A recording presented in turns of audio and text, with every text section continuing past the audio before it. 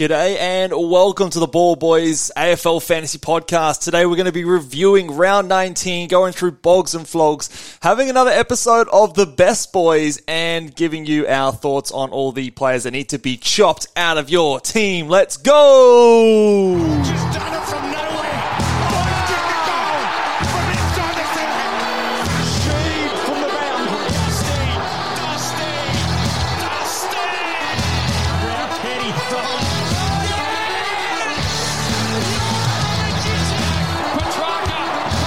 Oh, wow. How good is that? The legend becomes immortal. G'day and welcome again to the Ball Boys AFL Fantasy Podcast. I'm your host, Mitch Casey, and you can find me on Twitter at Ball Boys Fantasy. Joined, as always, by Coach of the Mighty Oxlongs, Luke Roderson. How are you, mate? Yeah, we've got to be honest with everyone. It's a little bit flat at Ball Boys HQ today, isn't We're it? counting down. 5 weeks to go, everyone. I think I was feeling good about my kind of march, higher up the rankings, and then I know you've had a bit of a flat week because you're thinking that your hat chances are probably... I think so. I think I've come charging out of the buys. I think I was 1,100 or 1,200 before the buys. Come in 360 after the buys. Moved up every round of the buy period, and then just hit a wall and have not been able to sort of progress any higher. I think 339 was the highest I got.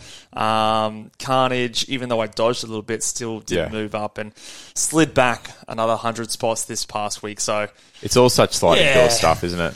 Yeah, so a bit flat for our own teams, but we're going to get up and give the people what they want and give the people some, at least, of our best advice. Whether or not you take it is another question. But well, speaking of the people, do you want to take the opportunity to maybe talk about a few people that are in our Ball Boys Classic Championship that are actually doing pretty well? Well, shout out to these boys here. So we've got, I think at the moment we've got, if I just have a look here, I'm just looking at the ladder. I think we've got 19 people inside the top 200. We also have 10 people inside the top 100 with a few people very, very close, including Fleabaggers, who unfortunately dropped from the number 1 to number 2, but we're still rooting for you, Jonathan, over at Fleabaggers. Love It First, Lance, Bindy's Blues, the Dumpling Eaters, Sunday Rides with Took, the Real Robin Nahas, Delete Team, So Wrong, So Right 3, Hot Pies, and Will Ashcroft Is My Dad.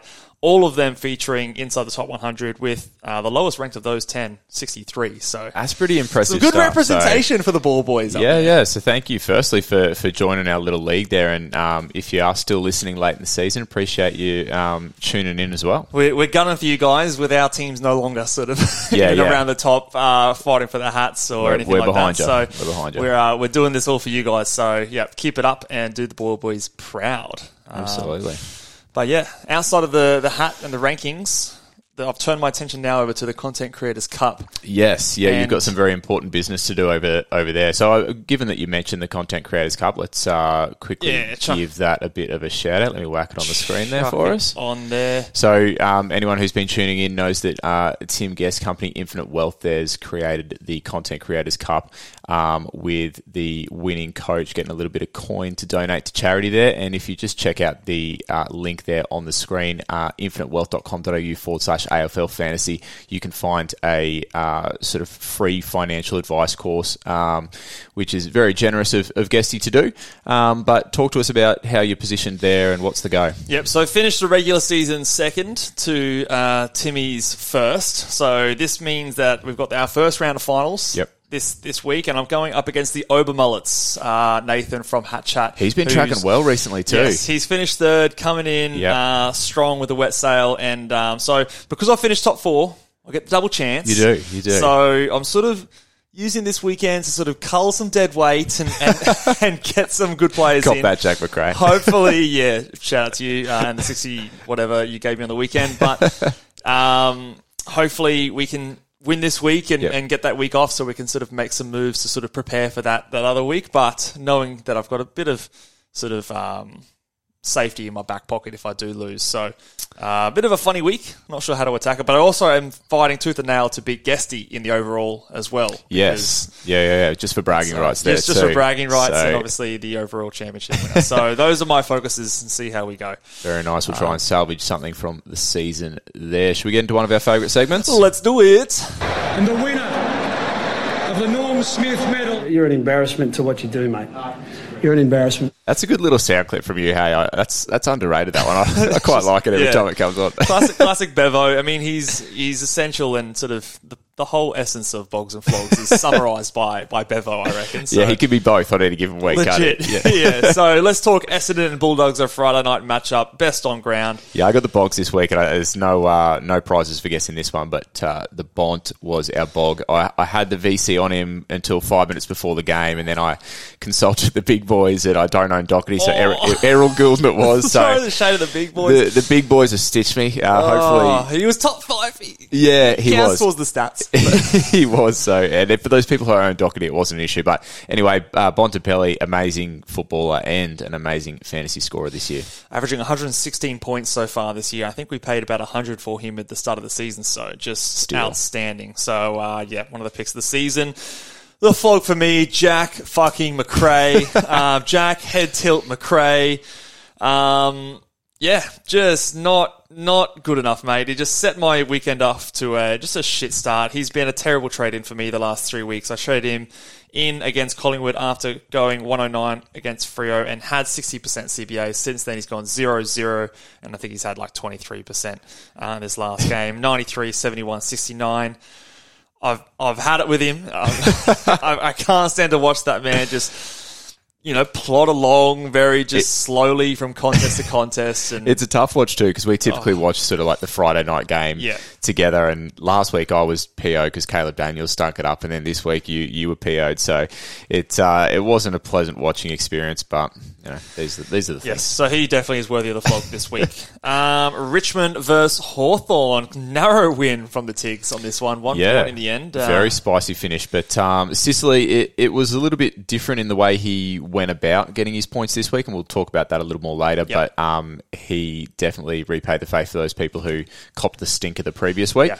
I think it was like a mid 120, something like that. 121, so. I want to say. Yeah, so he looked really good. Intercept marks galore. So the flog for this one, I've given it to Will Day, who, look, not a horrible score considering what we thought he'd be at the start of the season, but an 80 at this point of the year is not going to get it done. He started off with a 10-point first quarter, and so from that point, it's just catch-up city from there. So he did okay in the last 3 quarters, in the last half in particular, but just couldn't get it going at the beginning of the game. So 80 is not going to get it done, so Will Day, got to lift, mate. Got to lift.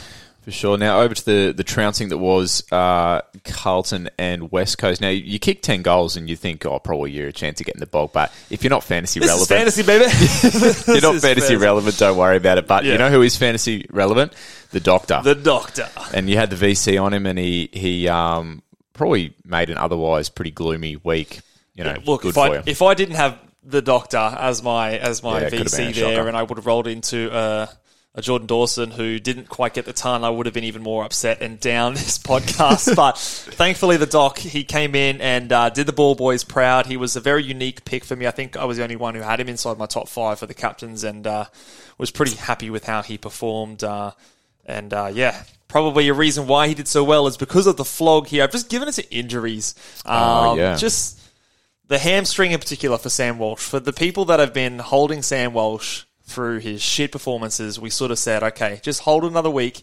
Yeah. He's got the West Coast matchup, and he looked fucking good. A few tweets come out pretty early on saying, like, he's go well, and I'm thinking, no. Just settle down, guys. So I saw a tweet come out that literally then the first comment on the tweet was the person who tweeted, and they were like, he's now injured. Within like a second of me posting it. Literally, he sent out the reverse rocket, hit it right on the hamstring. So just horrible for those who have held him, because your faith and patience was about to be rewarded, but then just struck down at half or before. I think it was 53 years halfway through the second quarter. So he was on for probably a 120 plus score. So That sucks. So it looks like he's going to be out for a few weeks now as well. So he's probably done for the season in terms of fantasy relevance.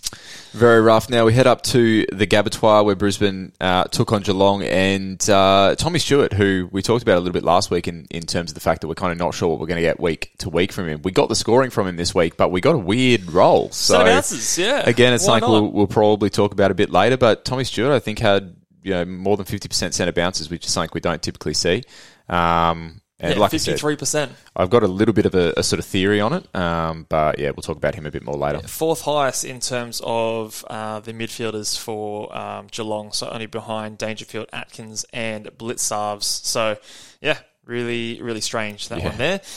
The flog for this one, I've just given it to the sub rule because you've got a bit of a story here in terms of your trades that changed as a result of Kai Lohmann being the sub and coming on for a grand total of 5 points. Thank you very much for that, Kai. I don't have the worst story in this case, but I was trying to do some spicy looping stuff with Flanders, who I'd traded in at that point in time. Yes. It was pretty spicy. I was calling myself bloody Lupe Fiasco there for a bit, and it all went to shit when I saw that Lohmann was named the sub. Now, fortunately, I did see that Lohmann was named the sub, so I had time to then change my trades. However, somebody did tweet me and say that they didn't realise that Lohmann was named sub, and not only did that, they tried to loop their captain score by putting the captain on Lohmann. So they got a grand total of 10 points with their captain. So they've missed the emergency that they're trying to get on. But I mean, I love that kind of thing because I throw out a tweet, how depressed am I? And then somebody throws it back and says, "Your life's not that bad, Luke. You've got it good, mate. You could have done this." You could have been so me. thank you to that person for making me feel better. Poor bugger.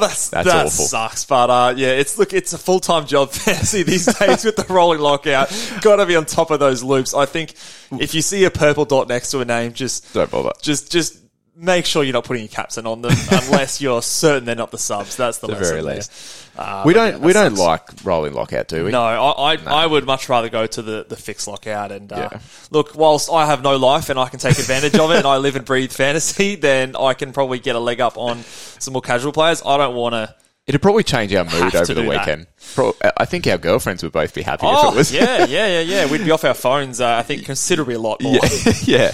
But let's move on to the next one. Sydney versus Freo, best on ground. You've got a player that I actually traded out this week. So yeah, and look, he with didn't. This? Whilst he didn't set the world on fire, there weren't too many fantasy relevant scores that did in this game. So I've given it to Callum Mills because week to week we haven't sort of known what we're going to get with Millsy, and I think he got a 98 in the end, which 98. His best score since his injury. Yeah, and for me personally, given I had to change that looping situation, I wasn't going to get to have a look at him, so I was kind of relying on him to do something respectable, and I think he did. Little selfish little best on ground. It is, well, mate, like you've said on multiple times, we run the show. So fair enough. I'm going to give the flog award here to Errol Goulden, who. Again, just let down the ball boys, big boys. All these are selfish. Yeah, all these are selfish. But I want to give a shout out to Kyle Holmes, Holmesy, who's he's been battling away. He's still stuck on the Errol Gouldenless island over there. We always have a good chuckle, him and I, when there comes the Sydney game, and he's at any point ready to just cop a 50-point quarter from Errol, and it finally didn't come, so he's finally gone sub 100 in the last sort of 6 rounds. It hasn't happened, so hopefully he was able to move up as a result of that. But yeah, for us who maybe had the VC on him, like yourself, and representing the big boys, not good enough, Errol. Not good enough. Now, game of the round, potentially game of the year. This one was a great watch. Port Collingwood, for reasons other than fantasy, of course, for people that watch that game. But this fellow, again, while he didn't have his best game of the year, I think that Bales was telling us last night on Fantasy Fanatics that this is a run of like 9 consecutive hundreds for Connor Rozee. So I think he's been a guy that's just been ticking away in the background. Nobody's sort of been talking about him. We know he's going to be sort of a top 6 forward, and he's kind of been repaying us for the last 9 rounds. Yeah, so, absolutely. Averaging nearly 105 points and just doing it done, 9 times in a row. So, probably underappreciated across the fantasy community since we all probably have him. I'm going to give the flog award to Tom Mitchell, who... Look, he was managed last week. We knew about it. Probably not his fault. But this game, he got subbed out. From my understanding, it wasn't because he was hurt or anything like that. He was just not getting the job done, and Collingwood actually just subbed him out. Am I right in saying that? Yeah, I think so. I can't recall who they subbed on for him, but I do recall it being at sort of like a pivotal kind of turning point in the game sub, yeah. where Collingwood then sort of bridged the gap a little bit. I can't recall who they subbed on. I think it was Oleg Markov. Okay, so memory. so what they're looking for is a little bit of extra run. Speed, but yeah. It's interesting. I guess, Collingwood's in that luxurious position where they... A few weeks ago, Tom Mitchell was in discussions with trading him in as potential pushing that top 8 midfield. Just goes to show coaches aren't always looking at fantasy scores. Yeah, that's right. So, yeah, if you copped that one last week, maybe you would have held him with all the other carnage and then put him back onto your field with confidence this week, and he's gone and just... That'd be tough. Yeah, crapped all over your scores this week. So, Tom Mitchell, not good enough, mate. GWS versus Gold Coast. Few different things from this game. Well, speaking of being crapped on, this game saw the highest scorer, I think, Harry Himmelberg, which is the fella that I traded out. Now, at the point where I'd traded him out, I didn't know what Sheasel was going to score, who was my eventual trade in. Yes. So I was... You gained 4 points. Well, look, I was, very, I guess, nervous about what might happen. Yeah. But Bog in this game is a fella who has been getting it done in the VFL for many moons and now finally gets his shot at AFL level. And we'll talk about him in great detail later on. Yes. But Ned Flanders. Just getting it done. 120, back it up with a 110 this week, 31 touches. And I think, if I'm not mistaken, was the number one centre bounce attendee for the Gold Coast Suns in terms of CBAs. So, huge best on ground for fantasy purposes for this game. I'm going to give the flog to the new coach. I with the powers of floggery and bogs and flogs, I got Stewie Dew fired. I don't know if you remember this, but... Was it the week before? It was the week before I gave him the flog. I'm sure the Gold Coast board listened. So I'm going to give the flog award to Stephen King here, who just... We thought he'd come in and just put his best players in the midfield, but he's still fucking around with these CBAs. Flanders, high CBAs. Well, there you go. He's put his best player in the midfield. Well, there you go, maybe. But David Swallow's still in there. Only one fewer than Atuk Miller. Bailey Humphrey's still getting a couple in there. Atuk Miller's well down. So just some funny things going on there, and it's obviously not working for them. Lost by 40 points on the weekend. So. Well, I mean, that's something you can sit back on at least. Took to get CBAs, but they lost. So fingers crossed. He had a good first half, but died a lot in the second half. And I think a lot of his points, Took I'm talking about specifically here, was a lot of waxing and stuff. I think at the end of a couple of quarters there. So nervous weight in terms of him moving forward after going up in CBAs the week before, came back down this week. So you thought the trajectory was moving up, but it's actually taken a backward step, which is not ideal. A tough watch.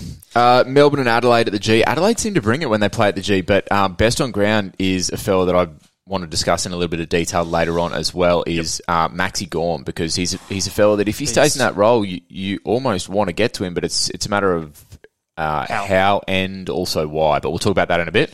Yeah. Sort of bit of preamble there. And the flog? The flog, I've got Ben Keys here. Just not getting it done here. Saved his score with 2 goals. I think he had 2 goals actually in that last quarter. So had a 40-point quarter and only just managed to get to 80. So he was tracking for like a sub-60 score before those final couple of goals there. So playing in that forward role, just not good enough, man.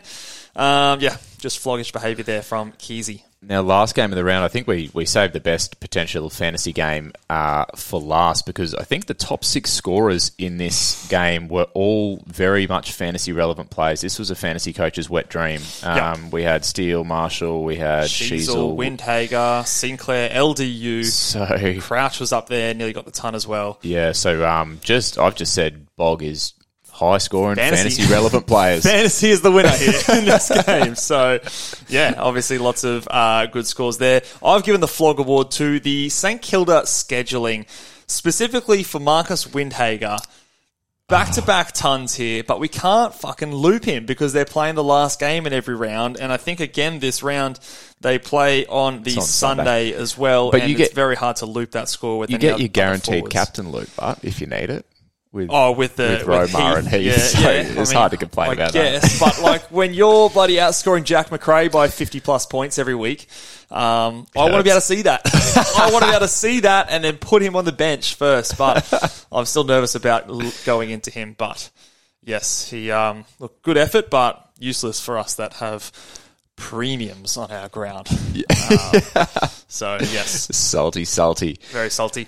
All right, shall we move on to a bit of news for the week? Let's do it.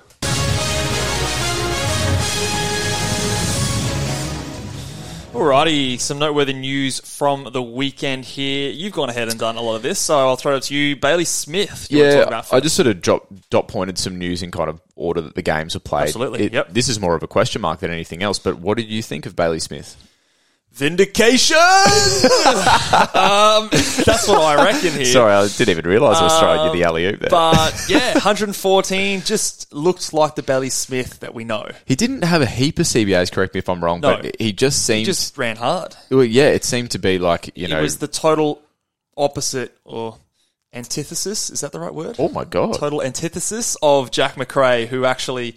he was fuck yeah, running fast, pedaling the legs over, and actually looked hungry for the ball. He did tackles. So. Yeah, I think maybe Bevo's little emotional shout out during the week, got to him. So I don't know whether. I don't think he's an option. I don't think you go for him, but it's just another one. It's enough for me to stay interested for next year. Oh, he's just like I'm already looking at fishing. next year.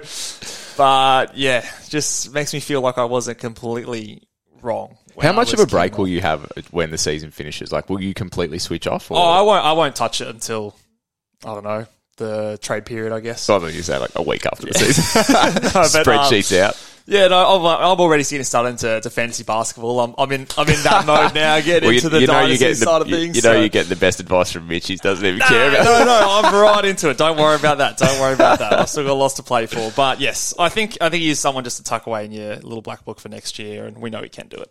Now, we were chatting with Guesty and Bales last night, and we were obviously talking about Sicily had this big game, but I thought you brought up a reasonably valid point. What were you talking about in terms of Sicily last night? Yeah, so look, obviously Sicily, he's had a great score. He's a great player. He had an excellent game. But I just wanted to highlight the way that he had 13 marks in this game. Of those 13 marks, he actually had 13... Oh, sorry, no, that's contested possessions. In terms of contested marks, 6 of them were contested, 7 of them were uncontested. I think some of those uncontested were actually intercept marks as well, where Richmond just kicked it straight to him. So a lot of his +6 scoring there was not what you'd typically, be able to project moving forward in terms of those chip mark ball around the ground. So his 120 could have very easily be a 90 to 100 score, based on the fact that he was the second tall with no blank there. Yeah, I think it's a good point, and not to sound like a salty Richmond fan or anything, but there could have even been a few of those marks that... There was definitely at least 2. Well, there could have been like free kicks against, so you're talking about a +6 turns into a -3. Yeah, there's 9-point swing. So I think there was 2 of those that definitely could have swung around. That's not to say that we're sort of negative on Sicily, because with this matchup this week, there's a great matchup. A very real chance that he goes 150. And I think that does change if like another tall defender comes back into that side. For sure. So we'll be watching keenly, won't we? Yes, definitely. But potentially maybe a little bit of a more lucky score than we would have expected being in that role. So Doherty's CBAs, he obviously benefited with a few injuries over at Carlton. With now Walsh being out, do you think he's going to continue doing this role? Like, say, even if Cripps... I don't know what Chera's doing at the moment as well. My understanding is I think both Cripps and Chera will come back this week. I think that's my thoughts as well. But this week was probably more through necessity than anything else. But like you said, with Walsh out, if I'm looking at that list, I wouldn't mind the doctor running around. So Chera is a test, and I don't even think that the big man is even on there. Cripps, that is. So I'd imagine he's back in and was just getting managed this week. So I don't think Doc's CBAs will be as they were this week. Yeah. I think he'll get a few, but I mean, we're asking ourselves probably a question that's a moot point, isn't it? Because we know he's going to be a top 6 scoring defender. I do just think it does help his ceiling a little bit. Like being on that wing, I think hurt him a little bit in terms of his ceiling. And up against Collingwood, I think there is a big difference for wingers and inside mids against Collingwood in terms of how they score. So in terms of priorities of getting in, it might change your mind. But yes, I do think that he'll get a little bit of CBAs with Walsh out, but he'll sort of rotate between a few different positions. Obviously, we've mentioned a couple of times the Walsh string. I don't think he's going to be relevant for us for the rest of the year. And must trade. Some very unfortunate news from the weekend was that Ashcroft's ACL. Yeah, poor guy. You don't want to see that for anyone, but especially a young fella who's setting the world alight in his first year. That's pretty sucky. And it always, I don't know if this is the wild thing to say, but it sucks even more like having it at this point of the season because he effectively is out for their finals campaign. Yeah. He's effectively out for most of the season next year. If he's going to come back in, it'll be right at the end of the season, might have a tough time sort of running into their finals next year for Brisbane. So for Brisbane as a team and their fans, like in terms of timing, it's pretty poor timing in terms of, I know it's no good time to have an ACL, but if you have it like the preseason, at least you sort of just miss one and then you come back to the next. This is, effectively sort of putting him out for 2 seasons almost. Yeah, it's disappointing all round for sure. So, unfortunate. Sure. Now, a fellow that hasn't been in any way disappointing this year is Errol Goulden, but noticed on the weekend that he actually had a significant amount of centre bounce attendances. Second highest of the team. Ironically, it kind of coincided with what we saw as not necessarily like a propensity for scoring, was it? It was he normally gets those little +6s, like a short sort of 45 kick, and he just wasn't sort of getting it done on the weekend, which sucked a little bit. The interesting game here, the disposals were down across the board for most players. There were only two guys in this whole game that were 30 plus, and that was Sarong and Luke Parker. Yeah. Errol is usually very consistent at getting those 30 touches. He also only had 2 tackles, and playing inside, I would have expected that to be higher because he gets tackles on the wing anyway. So I think this maybe is just a bit of an anomaly, and I expect him to. I think there's an element of that. When you've got the VC on a guy, you obviously watch them really closely, and I think every time they get close but not quite, you notice that. And there were heaps of times where maybe the ball just spilled out the other side of the stoppage, or maybe he was the guy in a perfect position for the tackle and it just squirted out, or whatever the case is. So a bit of that. Flip side of this, the reason he was in there, and some quotes from the coach after the game, was Mills playing more on a wing, and the comments were that he was a bit banged up during the week, so they've tried to manage him through the game on a wing spot. So that makes this coming week really sort of dicey there. Like Mills already is not scoring as well as we were hoping that he would, and then we hear that he's being somewhat managed throughout the games. Like, where does that leave us? So I traded him out last week. I think despite him scoring his best game since coming back, I still think he is someone that is probably more towards the top of your priorities in terms of trading out, just because of the role question marks, the body question marks. We haven't seen the scoring. I think he's a step away from those top 8 mids. He's clogging up one of those spots. So I still think he's a pretty clear trade out if you can. Yeah, I definitely agree.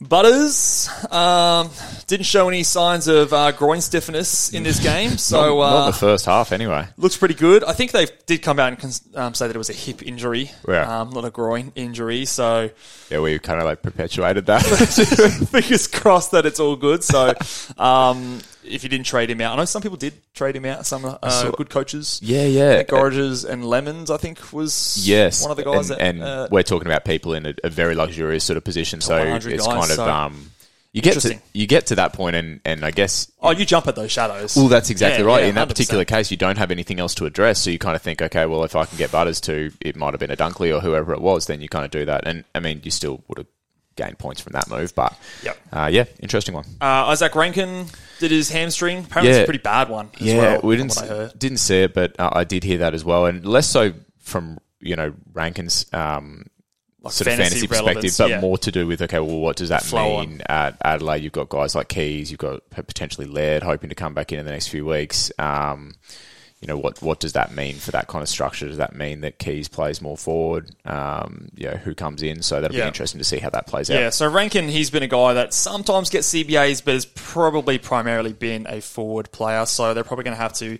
sort of put more people in the forward line to fill his spot there.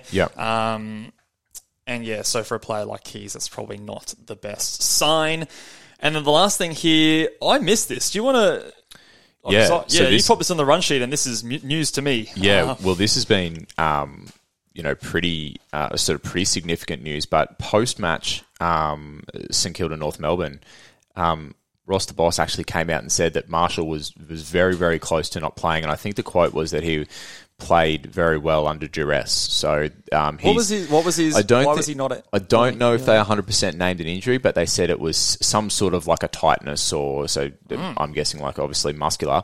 But this I think is a really, really interesting talking point for this week, because there's two sort of scenarios that I see playing out here. Either he gets rested, which is sort of terrible for everyone, or something that might be equally as terrible is that Big Boy Campbell comes in and plays some minutes, or I think Jack Hayes might still be waiting in the wings. But the thing that I really want to discuss out of this is St Kilda play Sunday first game, Yep. but then Max Gawn plays after them. Yes. If Marshall is like a late out, that could fuck some people if people have already locked away their trades. Yeah. Even if Tom Campbell plays and you could go to Gawn in the next game, what are we sort of thinking there? Because Sicily obviously plays same game as Marshall, so if you haven't got Sicily, you could wait, and then you could pick up Sicily as your late pickup if Marshall is named. Yep. But if Marshall isn't named, you could just go Marshall to Gawn because he plays after. The only thing is you would have to be trading out someone in one of those last 3 games to make it work. Couldn't you use your edit trade, potentially? Well, not if you're like trading in Sicily and then wanting to trade out Marshall. It would only work if you're like changing your trade in from Sicily to Gawn some way through DPP, which might be difficult in itself. But you'd be still stuck with the person getting trading out. So say you're trading out maybe a Will Day instead. Or if you're trading out, I'm trying to look at these other teams here. There's probably not anyone else you're looking to trade out. Maybe a Brad Crouch if you're Luxury, or a Nazai Wangani Miller. If one of those are going to be your trade outs, that might be a situation where you wouldn't really feel like wanting to trade out Will Day either with that matchup. But I just thought really interesting sort of point, because I don't think Ross timing is interesting there, and I don't think Ross Lyon's necessarily the coach that's going to come out and get on the front foot with this during the week. Yeah. Like it could be one of those. I mean, they need to win though. They're right in the thick of like that shuffle of people sort of trying to make the finals. So Hawthorn, maybe they see that as an easy matchup and an opportunity to rest their number one ruckman, potentially. So something to put out there and something to think about, I think. Maybe he's one to, if you monitor the news, maybe look to see if you can hold a trade, because you do have that good option to go to a Max Gawn, who probably will outscore Marshall anyway. I think that round, coming up against Soldo versus a Hawthorn matchup for rucks is actually quite tough against Reeves. On that sort of ruck note as well, I had a bit of a squiz today, and Brodie Grundy didn't perform overly well in the Scoobies. I think he had that shocker mid-70s. He kicked 1 goal 3, so he's kind of sort of thereabouts. 4 goals looks a lot different to 1 goal 3. Straight. Yeah, okay, fair enough. But we'll see how he goes. Don't think he'll be getting a recall this week. I don't think so. Let's move on to this next segment here. You've gone prematurely on me. I was slow on the graphics. Sorry, mate. I was keen to get to these guys because these top 2 guys are out of my team. I think the number one trade priority, if he's in your side, is Ben Keys. I think we were very fortunate for him to get an 80 this weekend. I think the writing's on the wall in terms of his role moving forward. Plus, we've got some good options to go to, like a Dunkley. You could go down to a couple of the cheaper guys in a Jackson or a Flanders. So I think that he is probably the number one priority if you have him in your team. We've seen him score poorly in that general forward role in the past. So with Rankin out, they're going to need more avenues to goal. So I think he is someone that is definitely a bit of a risk moving forward. So I think he is number one. You pump faked us on the... Okay. Yeah. It did turn my mic back on. Okay. That'll come back up. Yeah, it'll get you when you least expect it. Yeah. So he's number one. At number 2, I have Jack Macrae here. Maybe, look, am I getting emotional by putting him here at number 2? Do you think that he should go before these other guys that I've got? You'd be very, very passionate about getting rid of him. You know Mitch is passionate when he tweets multiple times during a game, and I'm pretty sure you sent out multiple tweets. There was at least 3. Yeah. Mitch is in his feelings when he's got the face like, Craig. I'm trying to send rockets, reverse rockets, everything. I'm trying to throw anything. You got to get. I reckon the only authentic rockets come from Big Roy. I reckon if you want something sent, I don't think Roy's got Macrae, and we all know that he's not rocketing for someone else. And fair enough, man. Yeah. If you got that secret power, I'm holding it to myself for sure. For sure. But yeah, Jack Macrae, like how high a priority of a trade out do you think he is if you've got him as your F5 or F6? I think you put him in a good spot on this list. I mean, like to give context, Will Day, Callum Mills are just below him. I think Macrae is a high priority. Then Will Day's got the St Kilda matchup this week. Callum Mills has just given us the best part of 100. I think even though there was a patch there where Macrae was getting it done, if he keeps producing what he did on the weekend, and you've got a guy like Dunkley who you can look to trade in, that's 40 points of difference that's a every huge week. swing. So, I am pretty keen to get on McRae. I'm annoyed that I traded him in over a Cogs 3 weeks ago, but swallow the pride and get him out of there because he's doing more harm than good. Although I think I know it's not. I know I'm not Kung Fu Casey, and this is not my segment, but I think I would flip Will Day and Callum Mills on this list just for the matchup. That's all. Will Day versus St Kilda. Yeah, and I think Sydney have got who have Sydney got? Have they got Essendon? I think Sydney do have Essendon. Yes, yeah. So under the roof. And I looked at that matchup and I saw what Essendon did on the weekend. We were watching it. It was just some of the waxing that was going on was true. Was very restrictive. Obviously not for Bontempelli, but in terms of the rest of the the fact the other team didn't have the ball very often because Essendon were waxing. Just for me, I sort of thought I'd chase. So that's that why matchup. McRae scored 60. Is that what you're telling me? It could well be. It didn't help for sure. But I don't know if the data backs that up, but that was just my initial look. Yeah, let me have a look at see what the data says. Would it change? Obviously, Will Day has more money on his head. So say you can get a Will Day to a Sicily, but you can only get a Callum Mills to like a Tuke Miller. Like, would that change your mind? Yeah, potentially. It's a bit of a sticky situation, isn't it? It doesn't feel great to trade away a guy seemingly coming up to a potentially good matchup. But you're right in saying Will Day hasn't been getting it done for us really. Yeah. For the last sort of. So he is predominantly playing an inside mid role. He does, like on the Richmond game when the game was sort of tight, he went to that spare man of defence, and he has done that from time to time. Sometimes it's worked well in terms of his scoring, sometimes it's not. Against Saints, you would think it would. So for the Saints, for inside mids, people average 3 points more than their average going up against them. So it's a mildly positive matchup, but for the defenders, it is, on average, they're going 12.5 points better. So obviously a big positive for the defenders there. So, yeah, I would make the tiebreaker who you can get to, and if you can get a Sicily in instead of a Will Day, I would be ticking that off. I think that's a fair call. Day of the week. So Callum Mills is the guy who I had next, not falling in love with his 98. And then these next kind of guys are, I think, a little bit more luxury, but we need to start considering. Noah Anderson, a guy that you and I both traded in a few weeks ago. Yeah.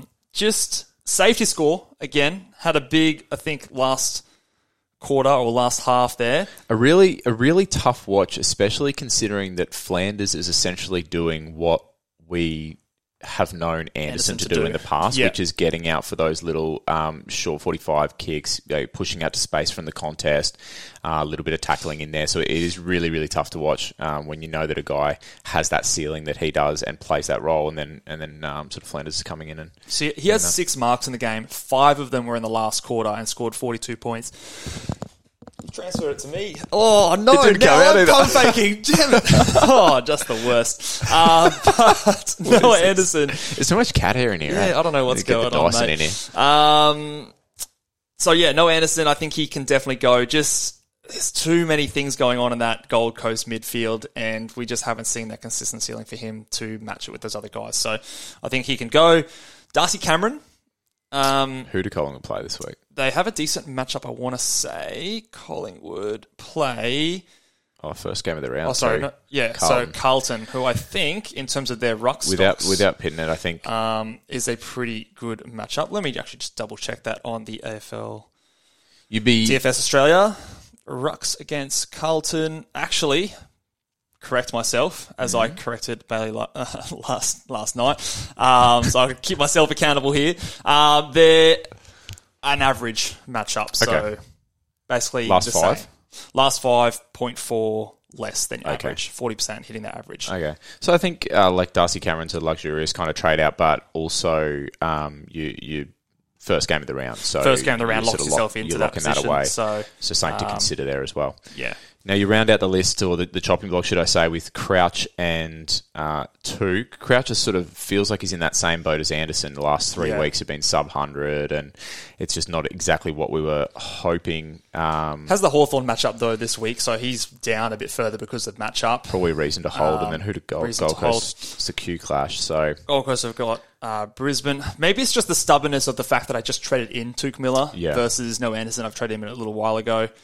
that has me putting Touk further down and just sort of crossing my fingers that something's going to level out as we go. But I think we're probably talking people who are looking to trade sort of Touk and Crouch. We're probably talking about guys who are like up in that top 100, top 2. Like those are the teams that I think teams would will be looking to trade the forwards and get those guaranteed top guys, Dunkleys, Sicilies this week. Yeah, and we even had a look at the first placed team overall and noted that that's probably the move that we think that team will be going to this week, is they've still got that one sort of vacant spot on field that's filled by Himmelberg, I think it was. Himmelberg, and Windhager on the bench as well. So I'm assuming that person's probably going to move to get Dunkley. Yeah. This Let's have a week. look at what Fleabaggers has got going on here. Our good friend Fleabaggers. So, he's got a Himmelberg and a Will Day sort of as his sort of, I'll say, worst players on the ground. So I probably would be still upgrading a Will Day before a Noah Anderson. Would you say? A Himmelberg before. The only thing that could sway me is that matchup and the potential of Will Day doing some waxing, but. So it depends who they're missing as well. It depends, if you're missing. Yeah, so they're missing like a Josh Dunkley in this list. I don't think many people would have jumped on last week. So if you can get a Himmelberg to a Josh Dunkley, or even a Will Day to Josh Dunkley if he's in your midfield, and store Dunkley there in your mids, I think you've even got more confidence than like a Dunkley than some of those other mids as well. Moving forward, so we shouldn't be looking at these top 100 teams. We just end up hating ourselves. Don't we? So. I just, I'm rooting for my boy Fleabaggers over here. I want him to get a car. All right, so I take me for a ride in your highlights. Looking at his team, I did also just have a look, and I forgot to put in Harry Himmelberg in this team. I know he's coming off a 112. Okay, yeah, but. Do we still think that he's a guy that we can trade? He does have the Dogs this week. We saw what Essendon did against the Bulldogs last week. Yeah, the 112. Where would you fit him in this kind of rankings here? I think what Essendon did against the Bulldogs is more to do with what Essendon are choosing to do rather than necessarily what the Bulldogs give up. And to me, if you look at Himmelberg's scores, this week just gone was the anomaly. So unless you're super confident that that's the new Himmelberg and he's going to run with that, then I think that you're probably trading him sort of in with like Callum Mills, maybe a bit ahead of Callum Mills potentially. Yeah. I've just slot him in here. Maybe I'm thinking trading Mills ahead of a Himmelberg just because of the positional flexibility and sort of hopefully he's like in your D6 or F6 and that spot's a little bit up for grabs, whereas Mills is having that mid spot, but I could see the argument either way. I'd probably be trading a Will Day ahead of him, just due to sort of the cost that you could probably get him to, and I think they both have positive matchups. So, but I think those guys can all go. Beautiful. On to our next segment, should we? Take 2 of this segment. You're simply the best.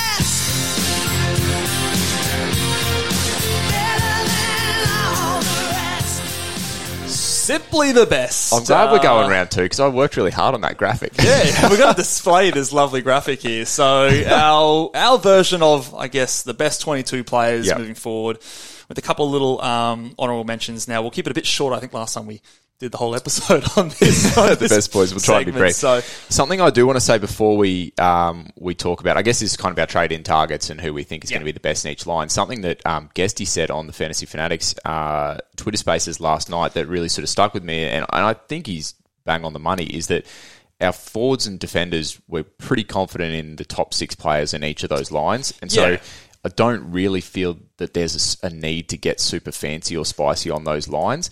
The midfield can be where potentially you have a little bit of differentiation between teams and maybe the ability to gain some points week to week.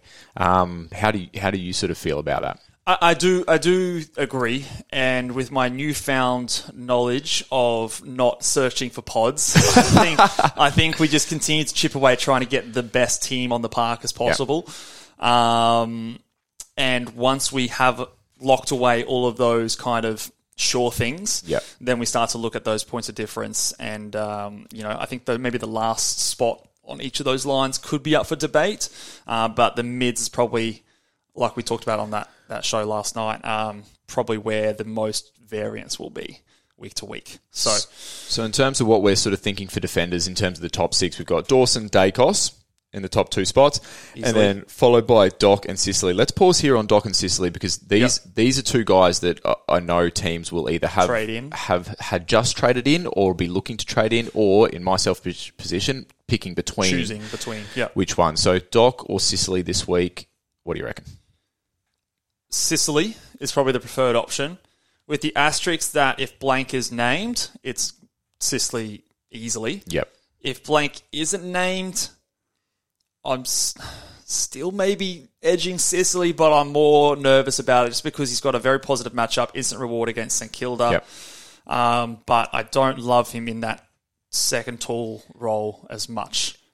He was guarding Rewalt a lot at times on the weekend. He was trying to get off him, but I think the Saints have more, forwards that can maybe give him a bit of trouble than Richmond does in terms of height. Yeah, and I think, if Sicily, if you're the opposition and you can force Sicily to play in that second tall role or even the first tall role, you're making him do that. So when he was trying to sneak off Rewald and get a more favourable matchup against Richmond, like any team worth their salt is going to make sure that Sicily can't do that because he's going to hurt you when he does that. So I sort of agree with you there. I think it's a lay down misère if blank's named.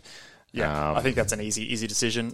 Just out of curiosity here, I've just searched the next round and guess who Carlton has. So Hawthorn versus St Kilda this round, and Carlton versus St Kilda the next round. So I'm going Sicily this week, Doc next week. Yeah, you've got the St Kilda matchups. I'll finally get Dunkley maybe the week after. Yeah, so there's a couple of good matchups for both those boys. When we start talking weeks ahead, we know that we're going to cop bullets that'll this stop the best laid plans. Not happening. So look, in most instances, I'm going Sicily ahead of Doc, but the blank. If he's the second tall again, I'm a little bit more pause there, and I have to think about it a little bit more. But I think Sicily at this stage. So rounding out the defenders at 5 and 6, we've got Sinclair there at 5, which I think is fair, and then Stewart's at 6 with, I guess, like the question mark of who could sort of dethrone him from 6 there. Guys like Sheasel with a good run. Luke Ryan, we know, has a ceiling, even though he didn't show it in the last couple of weeks. And then Caleb Daniel had a good week this week, but not so the previous week. Do we think Stewart's ahead of Sheasel, Ryan and Daniel? I would like those 5, lock and load. Stewart, I am nervous about. I think if you're going to create separation, he's the guy I'd be definitely trying to create the separation You're from. not advocating for pods, are you?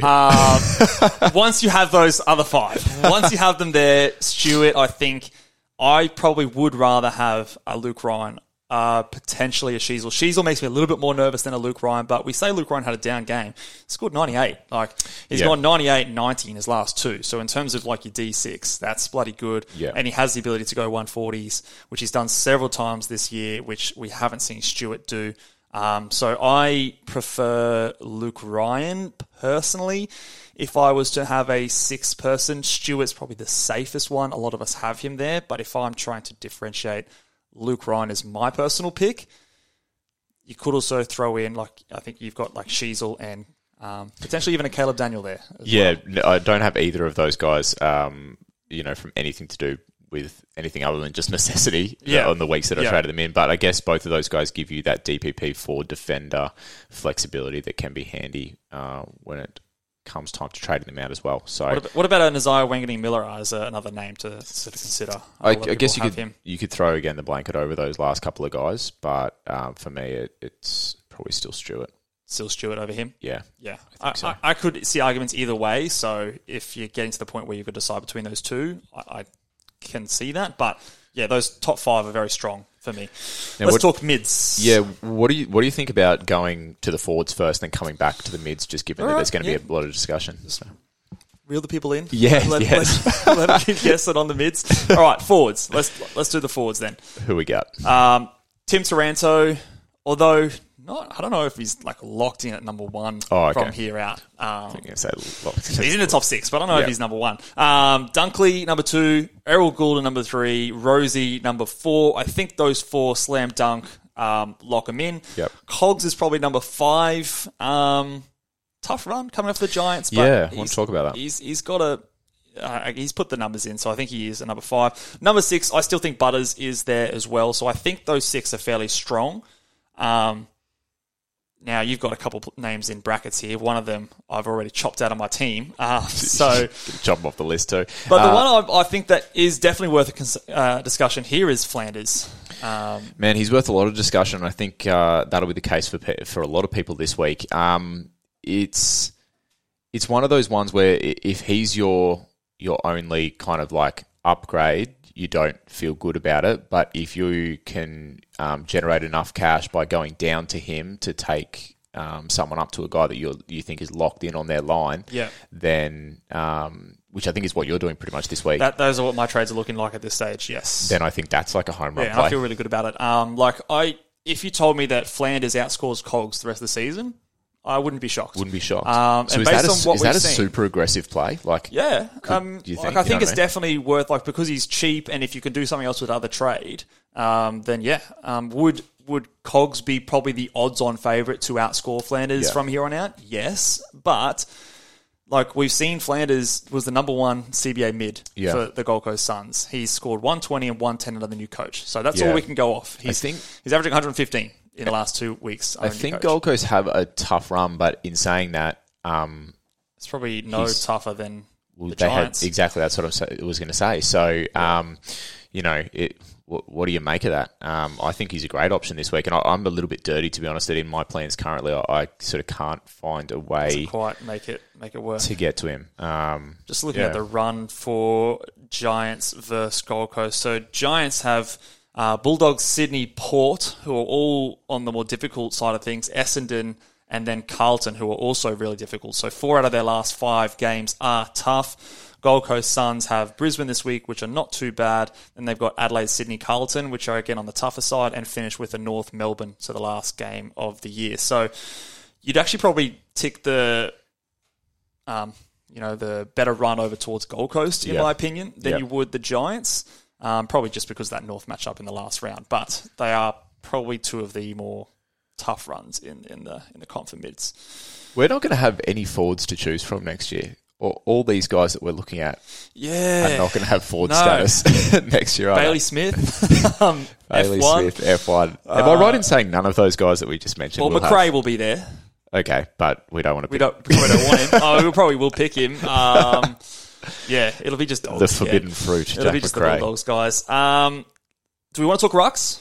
I know you haven't got them listed here. But... I didn't list rucks, but we do really want to talk rucks. So, at the moment, Marshall and English. But we brought it up before. Max Gawn.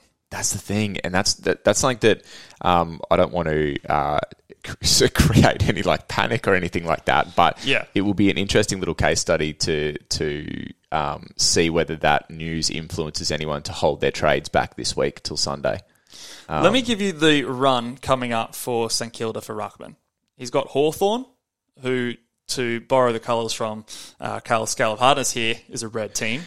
Did the Hawthorn Ruckman get suspended or something this week? I was listening to the traders today and I thought, I don't know if I misheard. Okay, I'm a little bit behind in the news there. I thought... Let me work on that. You keep telling us. Not 100% sure about that one, but that may change some things. Then he's got Carlton, who, again, also, funnily enough, a red team. Richmond with Nank back, Geelong, and then Brisbane. So in terms of runs for rucks, it's actually a tough one for the Saints. For Maxi Gawn, now he's got Richmond this week, which will be Soldo, North Melbourne, which are one of the easiest matchups for rucks. Then he's got his hard ones in Carlton and Hawthorn, finishing up with another easy game in Sydney. So you would give the run matchup to Max there, and you'd probably give the run matchup to Max over English as well. So, look, there is definitely a world where Max is the highest scoring ruckman from here to the end of the season. The difference is like the opportunity cost of trading one of those big 2 to him versus getting an upgrade on another line. Yeah, depending on where your team does that sort of, is there a better move that you could do for your side? But with the Gawn still cheap, $8.29, you still make about 170,000 going to him, if that's enough to get another upgrade. I feel like the way he's going... might be a way to differentiate yourself. The way he's going up, this would be the last week where it would generate, I think, enough cash to get you a really good upgrade on the other end. Yeah. But, the other thing, you go down that avenue, and then Grundy comes in at some point, are you left you know, in the same position that you were when you traded out Marshall, because of the risk of Tommy Campbell or injury or whatever it is. So I think last week was a tough week to do it because... Excuse me. I'm telling you, we got to get the dice in here. Rowan Marshall was very high on the big boys because he had the good matchup against North, so sort of felt dirty doing that, and he obviously came out and scored well, versus this week maybe not having it. So Ned Rees has been offered a one-match ban for a dangerous tackle. Okay, so we'll have to keep an eye on that one because that will affect the matchup for the Hawthorn and potentially the potential for rest for Rowan Marshall as well. But let's talk about mids. Let's do it. Okay, so let's go through the ones that we think are probably locked in. Yep. I would say Bont is by far the number one. I think everyone agrees there. I would still have Merritt number 2. Yep. Just based on what he's done, and I think he has some better matchups moving forward. So I think that's fine. Rory Laird, assuming he comes back this week. Yeah, I think it's a fair shout to be the next guy here. Again, I was listening to the traders today, and Roy being the head honcho over at Team Awesome Source was suggesting that the Laird injury as it stands is probably more like a 3-4 week injury, but depending on where Adelaide consider their season to be, whether they strap him up and get him out there is sort of what we're thinking at the minute. So he's not listed on the injury report, which is just fucking classic. That whole thing is but yeah, rubbish, that'll be just to stay tuned. Okay, so we'll have to stay tuned on that one because if he's healthy, I think he does still make it onto this list. Darcy Parish, I have here at number 4. Just solid, and I think his run coming up is very, very friendly. Brayshaw, Steele, and Caleb Sarong probably round out the next kind of grouping there. Do you think that sort of makes sense with those sort of guys? Is there anyone that doesn't belong in that same group or tier? Yeah, I think so. Brayshaw and I mean, Sarong's been a master of consistency. You're kind of banking on him to be between 100 and 115, I guess, every week. Steele and Brayshaw are the ones that are interesting because Brayshaw is probably seeing a bit of like a leaner patch while Steele is seeing, a little bit of a better patch of form. So I think that... they're both going to be sort of around the mark and going to be top 8 regardless. Yeah, I mean, you say leaner patch. He's gone 91, 110, 97, 102, 129 is last his 5. standards, so isn't it? yeah, it's not all that bad. So I think that he's definitely still someone to be considered a top 8. Yeah. There, and then the 8th spot is where it gets tricky. So I think we both think that LDU is a potential guy to consider for this spot as a guy who has a good run coming up, and we've seen his ceiling so far this year. Last 3 form, and the like you said, the run is really good.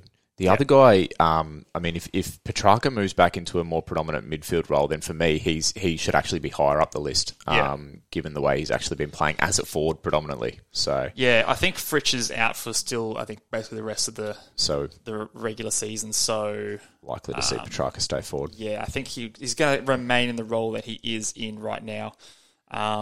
So yeah, I don't know if I can bank on that changing, but if we do see a change, I do agree with you. Yeah. But a few other guys in the mix here, sort of to get your thoughts. So Brad Crouch, who we once thought might have been top 8, Noah Anderson, Tuke Miller of the Gold Coast Suns, and Lachie Neale, who's still going around a lot of teams. How do we sort of view those guys moving forward compared to the top 8? Yeah. How far away are they? I don't think I'm trading into any of those guys. I think over the last little stretch, Lachie Neale's probably been the best of them. I would agree, yeah. But I still don't think his run gets better now. Yeah, and I mean, regardless, I still don't think I'm trading into any of them when I can go up into that next bracket with Parish, Brayshaw, Steele, Sarong, and then even LDU, who's still underpriced if we think about what he's done in the last 3 weeks. So it's probably more a matter of are you getting off any of those guys? Well, I think Neale, like you've said, I think Neale's the closest. So I think if you have a few of these guys, he's the last one I'd be probably trading, in my opinion, especially with the injury to like a Will Ashcroft, who... I know it's a rookie going out of the side, but it's just one of those midfielders that have gone down, so he might potentially benefit a little bit with some more sort of cheap marks there. So yeah, I think those Gold Coast guys and maybe a Crouch could probably be the ones that if you wanted to move off, you could probably get those guys up to maybe a Parish or a Caleb Sarong or someone like that. You have maybe a bit more confidence in. And I know you've used the phrase it's a bit of a crapshoot at the moment. I don't think with with these guys, let's say Parrish, Brayshaw, Steele, Sarong, LDU, I mean, touch wood and barring injury, I don't necessarily think you can go wrong with any of those picks. It is just a little bit of a lottery of like who scores well in their week. So the thing that you then go into at this stage of the year is you have a look at the draw, don't you? So for sure. You know, it's not the be all and end all. It might not be reflective of the points they score, but if you're wanting to dot your I's and cross your T's, you know, then you're looking at the draw as a bit of a guide to who you pick. Yeah, for sure. I think that's definitely something we all need to keep an eye on. But I do think that the midfield mix is a little bit less certain than obviously those sort of top 5 and 6 defenders and forwards. Let's finish off the podcast today with a bit of questions over from Twitter. So thank you very much, guys, for sending in your questions on Twitter. If you have any further questions throughout the week, drop them in the comments below if you're watching over on YouTube. And remember, don't forget to give that video a big thumbs up. All right, let's have our thoughts. Wazza here wants his own personal chopping block here. So thoughts on who to trade out first, ranking them in order. He's got Will Day, Darcy Cameron, Callum Mills, Noah Anderson. I think we maybe slightly differed on these ones here in terms of maybe the Will Day, Callum Mills. And that was more to do with the matchup kind of thing. So would we say Anderson's the lowest priority to trade out of these guys? Yeah, I think so. I think Anderson being the lowest priority. I would go in order of trade outs. I'd go Darcy Cameron as the top. Then I'd go Mills, Day, Anderson. So you're trading Cameron out first? Yeah, I think I'd trade Cameron out first. Interesting. Yeah. That's a tough one. I tend to agree. The interesting thing will be on terms of what happens with the ruck situation at Carlton. Did you seem to think that there was an injury or something to one of the Carlton rucks? No. No, it's all good. So Pitney's there, plays 61% time on ground. So if he's there, I probably would, get rid of a Darcy Cameron first and then maybe a Mills second. We should put a little disclaimer on any advice we give at this time of year is that it's like you could... This is the thing, luxury trading. I fucking hate luxury trading season. It is the hardest part of the season. Like I feel like my bread and butter is upgrade season. I feel like that's where I shine. So far, luxury trades, I've fucked it. You should just keep upgrading and just have a whole bench. Just have a bench, have 24, 25 premiums. Let's do that. That seems to be where I shine. But that's probably where I'd go. I think if Carlton are healthy in their ruck stocks, they are a tough matchup. So. I think I probably agree with you with him being the first one to go. Yeah. Next question here. Ranking Jackson, Sheasel, and Caleb Daniel as F6 options. And if you haven't considered Adrian already, I don't know if he's already got this person, but Flanders. I'll throw him into the mix here. For me, Flanders is number one if you don't have more him. than Sheasel? He's cheaper, I guess. So cost. I think so. Sheasel just still makes me nervous. I don't know why. I do know why. It's because he's a rookie and he's potential to move around in terms of his role. Yeah, the positional stuff definitely is scary. If we were guaranteed that he was going to play that kind of distributing halfback with the North Melbourne run, I'd probably rank Sheasel on top. But the fact that you save so much money getting Flanders in instead, I think my personal order would be Flanders, Sheasel. Who else do we have in there? Jackson, Caleb, Daniel. I go Daniel, then see, this last week's scoring really fucks with your head a little bit because had you asked me this last week, I would have had Jackson a little bit more high because I thought, well, he's going to have the solo ruck mantle. But the fact that he had an easy matchup against Sydney, he had 88 versus Sydney. That You'd want a bit more. 43 hitouts, so he had half of his score from hitouts. It makes me question it a little bit. I think people who traded into him this week will be nervous. That's all I'll say. Yeah, I think also with Freo just struggling a little bit, maybe that's lowering his scoring. Obviously, when you're scoring 43 points in hitouts, it means you're not getting much of the ball. One tackle, I'm pretty sure he's a better tackler than that. So, for this person's question, would you have Sheasel ahead of Caleb Daniel? Or yeah, I probably would. Okay. Yeah, I think Caleb Daniel, we saw him move out of the CBAs a little bit more again. So again, volatility and roll Bevo. Yep. So yeah, I'd probably go Flanders, Sheasel, Jackson, Daniel. Yeah, okay. But those last two, bit of a flip-flop there. Okay, do we go straight to Gord if Marshall is out? I would say yes. Neil or Dunks? Neil ownership percentage is lower. What is I don't know if that's correct. I think Dunks ownership percentage is lower than Neil's. Than Neil's. I think if you're looking at the AFL fantasy percentages, just keep in mind that that's going to take into account a lot of ghost ships. Let me check if that is actually the case, because that would very much surprise me. So Neil is owned 22%. Dunkley is 47%, but he was traded up like 30,000 coaches when he got injured. So every team that owned him and then gave up on this season. Yeah, I would definitely consider Dunkley the more unique option. He would definitely be the guy I'm going for over Neil. Would you agree? Yeah, for sure. Dunks and Flanders, or Steele and LDU, or Sicily and Flanders. Some spicy options there. Wait, hold on. Dunkley and Flanders. Yeah. Steele and LDU, or Sicily and Flanders. Okay, yeah. So Dunks and Flanders, Steele and LDU, Sicily and Flanders. That's a tough one. Are you putting? I guess the question here is: are you putting all your eggs in the Flanders basket to be a top of his line premium? Because if you trade in Steele and LDU, we're both probably of the opinion that those guys are going to be top of their line premiums based on what they're doing at the moment. Correct. So you get two premiums, or you get a premium and then you get a Flanders. And do we consider Flanders to be... Yeah, he's saying that the options for trading out are Day and Anderson, so I don't think it changes here. Okay. I think because they're not reliant on like you getting rid of a forward, I'd probably go the Steele LDU combo, because I feel like they're the safest and the best, and we still had them as top 8 mids, but they're not guaranteed. Dunkley has a 140 break even this week. So I know we're not really dealing Sicily too much in break evens, Kilda. but he's going to come cheaper. But then, the Sicily against St Kilda, you could miss a 150 there. Well, if Blank isn't here, I'm ruling Sicily out of those guys. Those options. Then in because that LDU's case, also got West Coast, which is another juicy matchup. well, in that case, if Sicily was ruled out because Blank was named, I'd go the LDU Steel thing, because I think I'm leaning there regardless. Yeah, because LDU versus West Coast could be very good. But maybe this person's toying with a similar thing to what I'd love to be bringing in Flanders this week, because I think there's a very real chance that he could give it a nudge as a top 6 forward, and he's 680k or something like that. I mean, he'll still be cheap next week if that is the case. He will go up and he'll be over 700,000, but in terms of getting in a top 6 forward, that'll be still very achievable. Having a look at his price next week, let's say he's like 730, something like that, and you're wanting to trade a guy like,